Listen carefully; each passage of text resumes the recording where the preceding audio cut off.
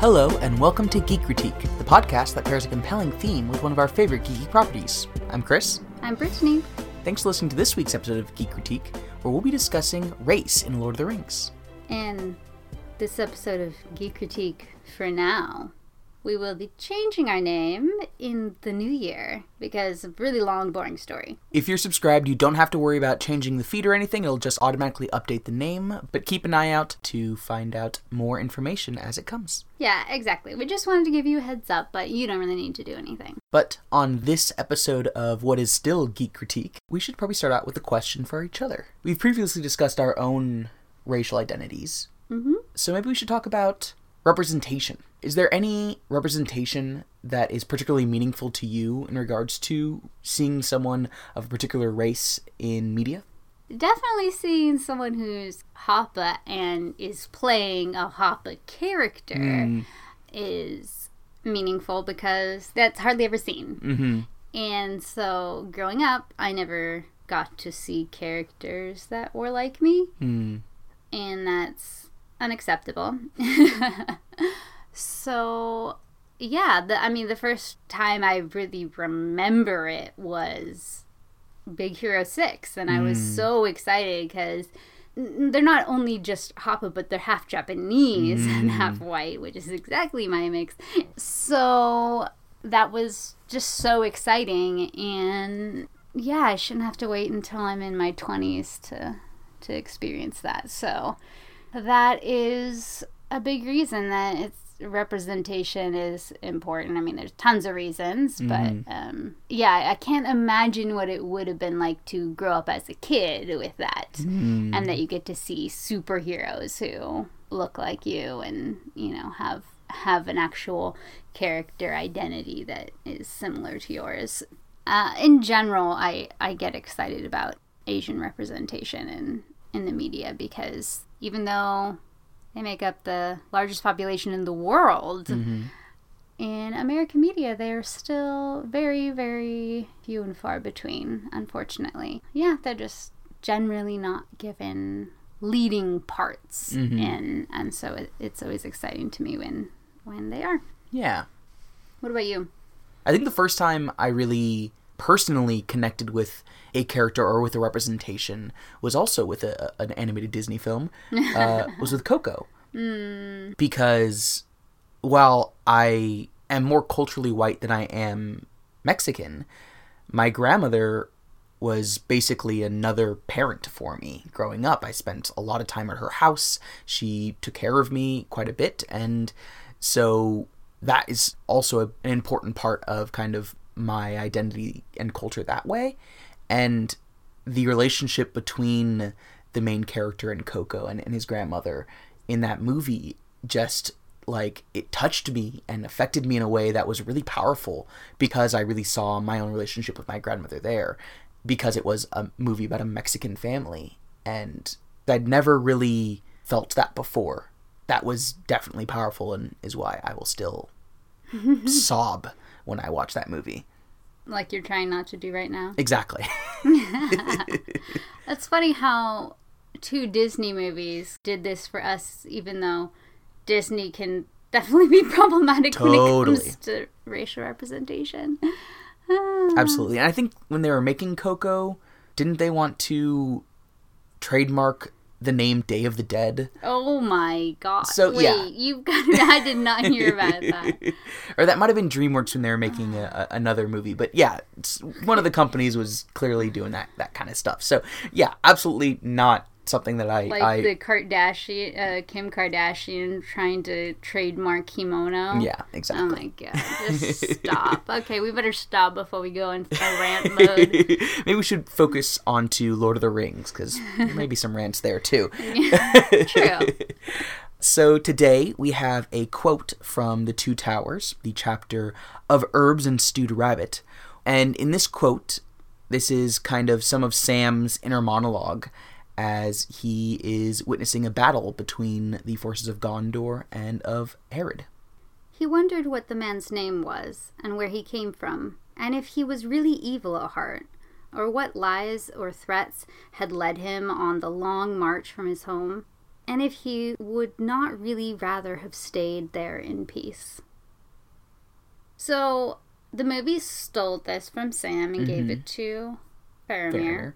Which I guess they needed to because they butchered Faramir's character in other ways. Because they took away his thoughtfulness. Exactly. So they needed to give him some of Sam's thoughtfulness to kind of balance the sheet. But yes, this is Best Boy Sam's quote, and I think this is the best instance in Lord of the Rings in how to tackle issues of race as we understand it in the actual world.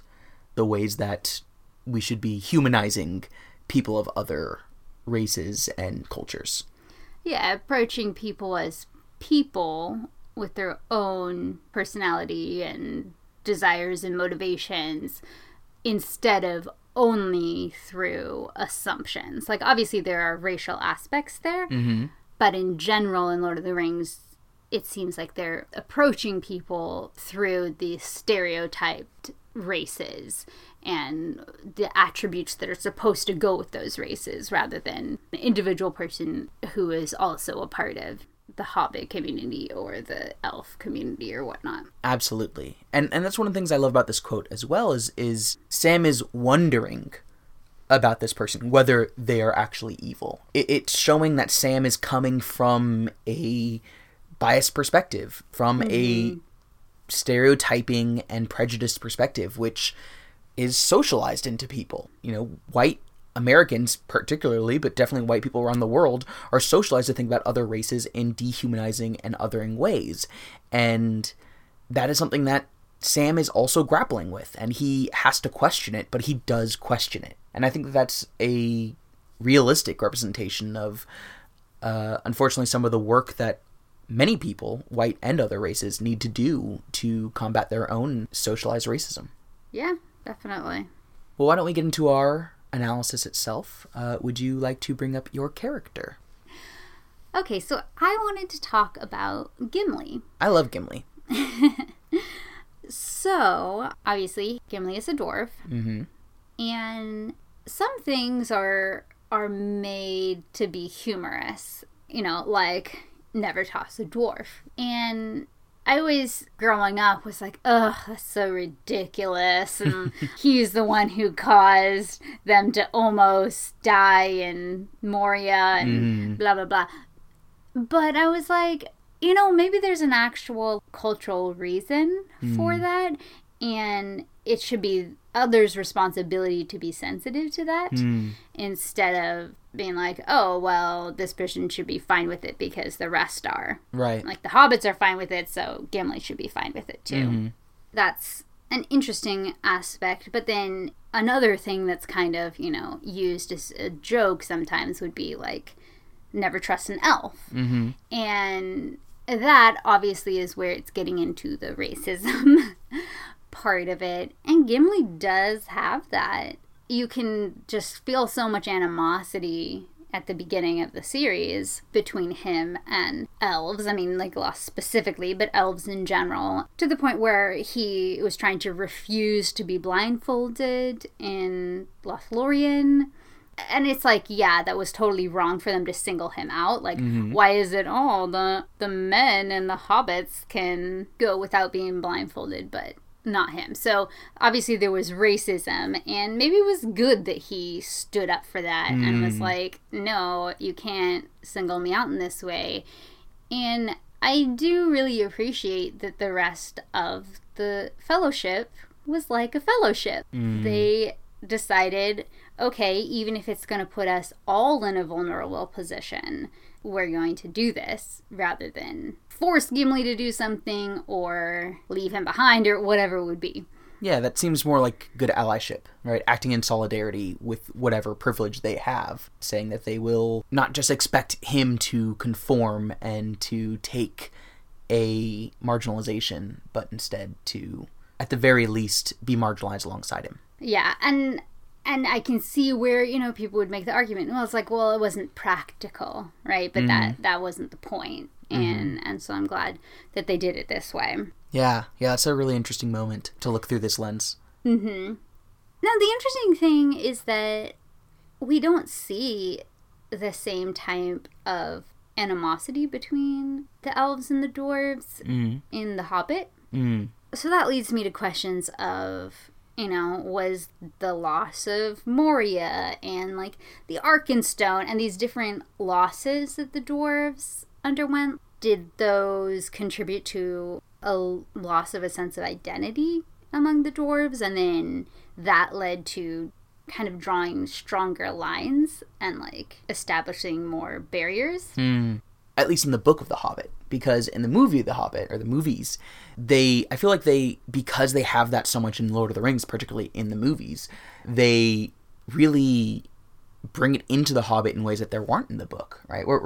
We are rereading The Hobbit together right now, and I was looking for Thorin to try to avoid Rivendell, because that's what happened in the movies, right? Gandalf keeps saying we should go to Rivendell, and Thorin's like, no, we're not going to go with the elves, because there's trying to show this animosity between dwarves and elves. But in the book, it's just like, oh, hey, they made it there, and they're super happy there, and they stay there for like 2 weeks, and they love it, It's completely different. And I think that as we come to the Battle of Five Armies, we're going to see a little bit more about kind of the treaties in the past and how those have suffered over time because of breakages through political machinations and things like that. But they're definitely, in the Hobbit movies, I think they instill a lot more of this idea of dwarf v elf animosity through, like, a racial lens that isn't really there in the book. Yeah. An interesting thing, so to close our little conversation about Gimli, even though he shows so much racial animosity, he really breaks down a lot of those barriers and prejudices throughout the trilogy, because, starting with Galadriel and becoming best friends with Legolas, like, to the point where they just go around traveling together, like, for the rest of their lives or whatnot. And this person that he at first was grumbling against all the time became really, really close friends with. Totally. Yeah. There's a part of me who worries about the problematic aspect of Gimli's able to like elves that are beautiful, or... I mean, aren't all elves beautiful, That's though? True. But Galadriel's the beautifulest of the beautiful. Yeah, not that Gimli doesn't have some problematic aspects when it comes to gender in that regard. And then he likes Legolas, at least in part, because they're both good at killing orcs. So, some problematic aspects. But, yes, that friendship, I think, gains the legendary status even within Middle-earth because of the transformation of their relationship. It's just so nice.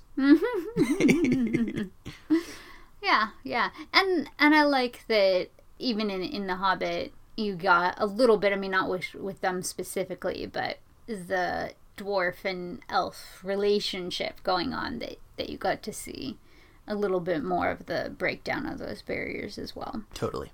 Although, obviously, there should be the critique that some of these racial things actually need to be dealt with rather than just like, oh, but we bonded over battle. Look, we can still be friends. Yeah. Yeah. Absolutely.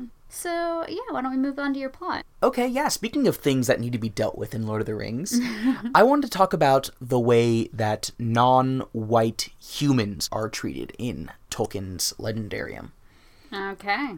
Specifically the Haradrim, those from Harad, who just generally are exotified and othered, both in the book and in the movies, in the way they're represented, right? They are certainly of different color, they have different kinds of dress, different kinds of speech, and they are unambiguously unnamed soldiers who are killed en masse. And I think the book does a better job with it, but still not a great job. Because as I was kind of looking into this and started learning a little bit more about them in the wider Legendarium outside of Lord of the Rings, reading more about kind of what Tolkien wrote about in his letters and things like that, it's just like, it's such an example, I think, of the history of European, of Eurocentric ways of looking at the world. First off, Harad just means south. And it's supposed to of course it does. Essentially be Africa. But there's Near Harad and Far Harad, which means Northern Africa, Near Harad, because it's nearer to the white folks. And Far Harad is farther away from them, in the same way that we have the Far East and the Middle East, right? In how they talked about Asia. And Harad itself is a Gondorian word. That's not what they would call it. Not what they would call themselves. Exactly. The only Haradian word, and that's not even a real thing because that's not a real group of people, but the only word that we know that is spoken by people from Harad is Mumakil, which is their name for the Oliphants, basically. That's it. We don't know what they call themselves. They don't know what they call their nation. We don't know anything else because we never hear them actually say anything. I mean, why would the white men of the West care? Exactly. Right? And I think that it's just such a good example of kind of the problematized way that we see and we have seen race and other people in our history. Because how many people know of the different countries and states and peoples of Africa? We can name all sorts of... That's not one country? Exactly, right? Like, that's the running joke. And similarly, Harad is right? just one group of people. And they even say that it's probably made up of different communities and cultures and languages, but they're never described. They're never given distinction, unlike there's all these different white folks in Middle-earth, right? There's the Arnorians, the Numenorians, the Eorians. There's all these folks who all have their own languages and all these other kinds of things, and Tolkien just thought that that was all that mattered. And it's almost like he thinks white people are more important. Almost like it, right? And yes, like, he is giving the what he tried to make as like the mythology of the UK, essentially, in Europe. So it makes sense that would be who he features, but as he's building up this huge world and talking about these things that describe the way the world exists, and he uses these peoples within his narratives, I think it's so telling that he does not just flesh out a little bit more these different communities. Yeah.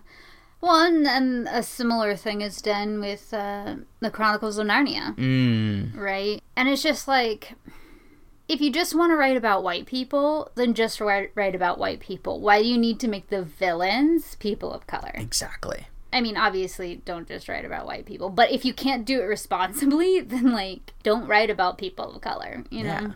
Yeah, you can say it's of the time for C.S. Lewis or for Tolkien, but Peter Jackson made these films less than 20 years ago, right? Like, again, it's telling of not only our history, but of our the way that we as a society, we can talk about Europe and know all about what's going on in the EU between Spain and Italy and Germany and France and the UK, but we don't know what's going on in Sudan versus South Sudan or Nigeria or Ethiopia or all these other countries that have their own interesting and important news happening, but it's all just enveloped within Africa. And I'll honestly say that that's true for myself. Because I don't have the same context there, I find myself tuning out more because that historical context, I don't know it as well. But that also shows that I have lived in and continue to be affected by this racist system of how we look at the world. Yeah, that's interesting because when I hear about news regarding an African country, I'm usually a little more interested than in some things, but I wonder if part of that is because when I was in college, I took a course on modern African history, and so every single week we were quizzed on geography, and we had to know all the countries, all the capitals, and then obviously went into many of the different modern historical contexts. And I think that's so important, and I wish I had more responsibly studied that myself in college. Agreed, but more so, I wish that our country would have that in primary and secondary education. Yeah, that it was. There's no excuse. It was a priority that you didn't have to individually choose to Right. look into this. Yeah, agreed. Yeah. Well, that kind of leads me, because that was one of the points on my compelling question. So, Lay it on me. where else do you see race being a significant factor in how heroes treat others or are treated?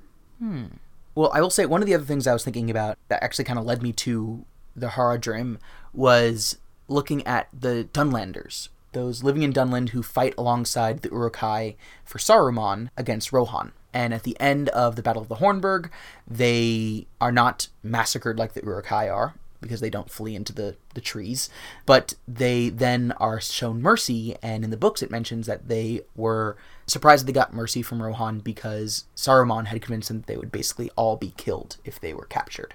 I chose not to use this because I don't think it matches up entirely, but it reminded me of the way that in the history of the United States in particular, elites have utilized racial differences to stir conflict between other groups. So here in America, for example, white landowners essentially worked to disenfranchise and marginalize people of color to create a hierarchy between those poor people of color and poor white people that would keep them from working together against white elites, and ensures that the many do not ever get cozy enough with each other that they can organize against them.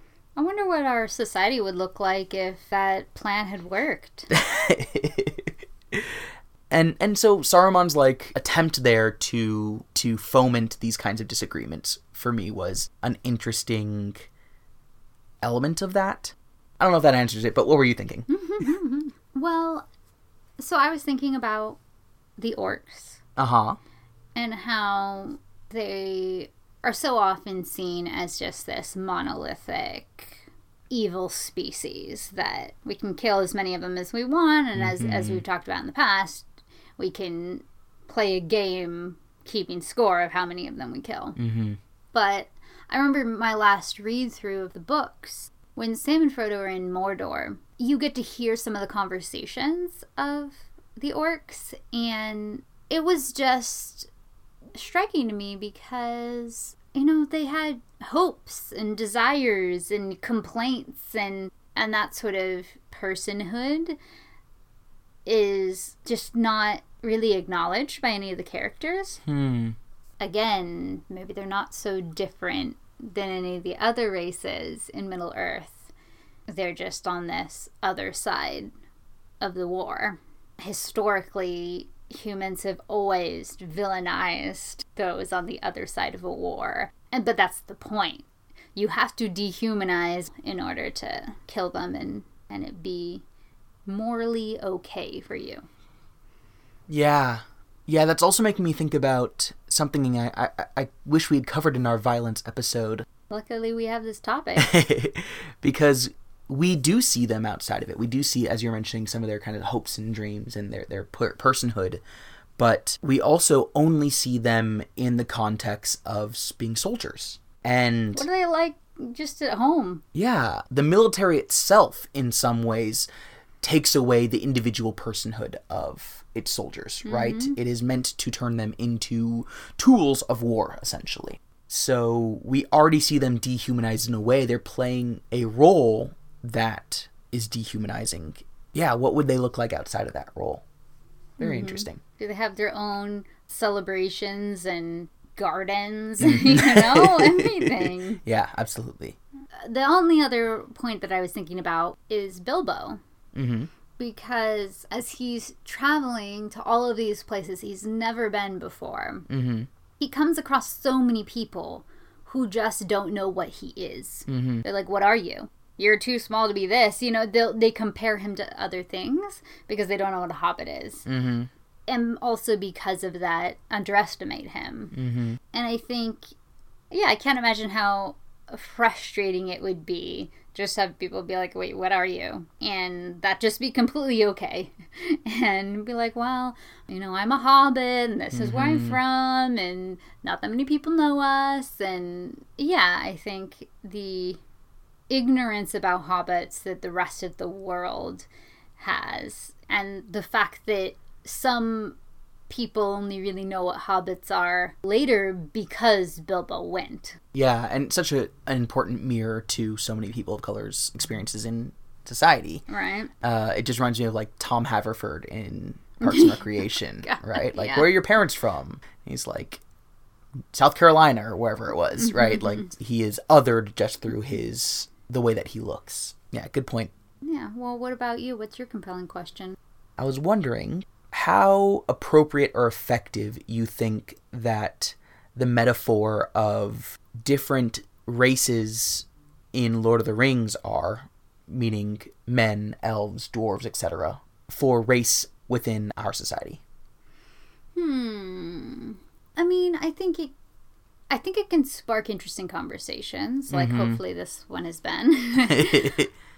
But at the same time, I think in certain ways, at least how it is portrayed in how different races are portrayed in the books, it's not quite appropriate because we're not always given distinct power imbalances that coincide with the different races. It's an imperfect analogy when we don't see distinct differences between how much access to food they have, how much access to education, to any of these things. Like, hobbits are a small group of people, but Bilbo certainly has a lot of wealth, and as we've talked about before, like, what do they even do vocationally, right?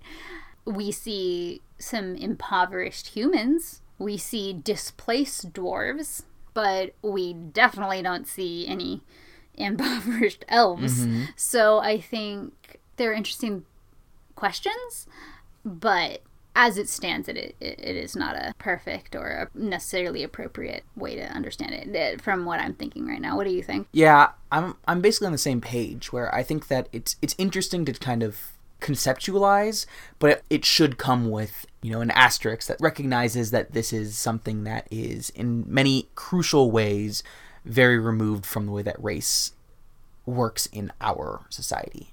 And I think that's the other important aspect of how it doesn't translate. The fact that they never show any half of one, half of another.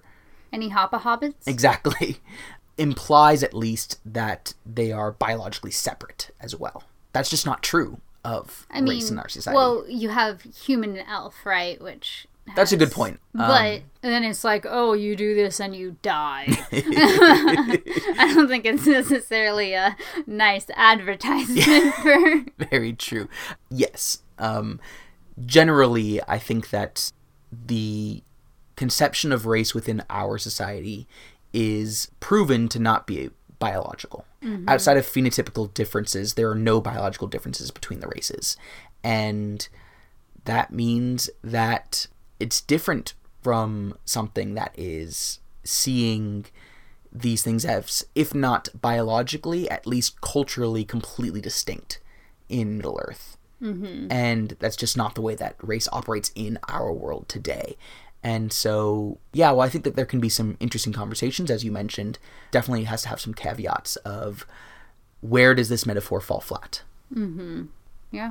Well, speaking of falling flat, what's your missed opportunity for Lord of the Rings and race? Well, there were so many things to choose from, and we've already covered some of them. You certainly have. But just one that I kind of wanted to draw attention to, because my last read through, it was something that just kept jumping off the page at me. Tolkien uses the word black for evil things. And it would just make me cringe every time I would read it, the black tongue, the black gates, black waters, all of these things. Yeah. Problematic. Super problematic. I didn't bring this up when I was talking about Harad, but the near Harad folks are brown-skinned. The far Harad folks are black-skinned, and sometimes described as half-trolls. Oh, God.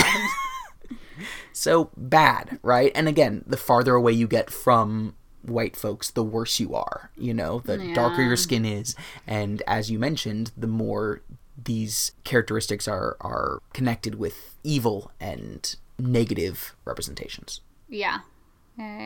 That was a short one, but it needed to be mentioned. Absolutely. So what is yours? I am going to bring up the movies to mention that it was a huge missed opportunity that they did not cast people of color in any characters outside of those of Harad. Because that is the kind of way that adaptations should work in the modern age. If we are adapting Right. something that's almost 100 years old, we need to modernize it in certain ways. And they clearly knew this in The Hobbit when they added in a completely unknown female elf character, because they're like, oh, hey, we don't have a single woman in this story, right? Right. They needed at least one. And so Oh, dear. in the same way, that needed to be modernized, right? And even that, it would have to change quite a bit of the story to truly modernize it.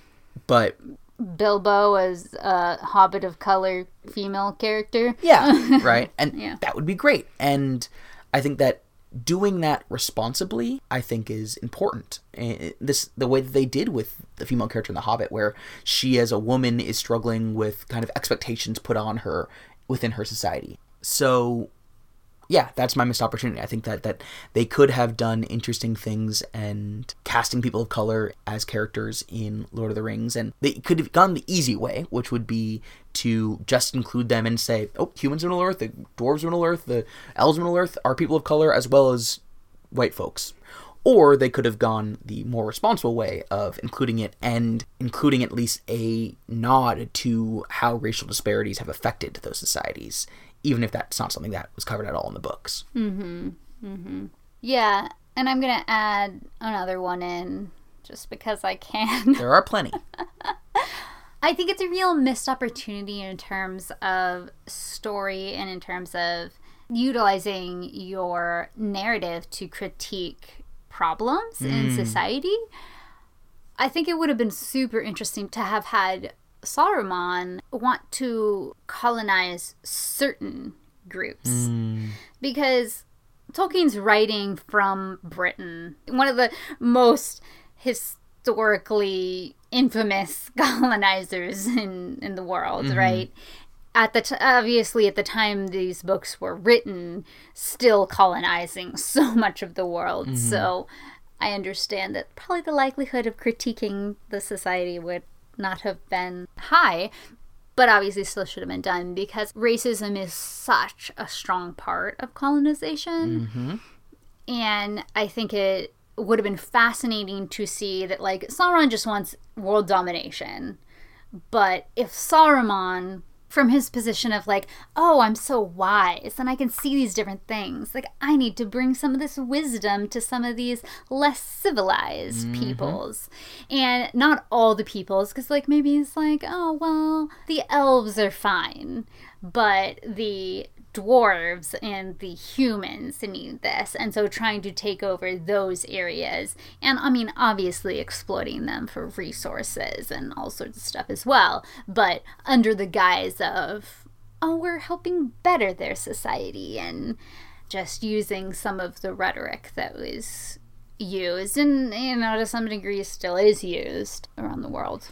That's so interesting, because now I'm thinking of maybe that was done in a way that was at least okay, because doesn't Saruman chastise and demean the people of Rohan for sleeping with their horses or whatever, like saying that they are an uncivilized folk who are, because they're rural and all these kinds of things? Like, maybe you could read that as, I want this land, and so I'm going to say that you are uncivilized so that I can take it and seem like I'm not as evil as I am.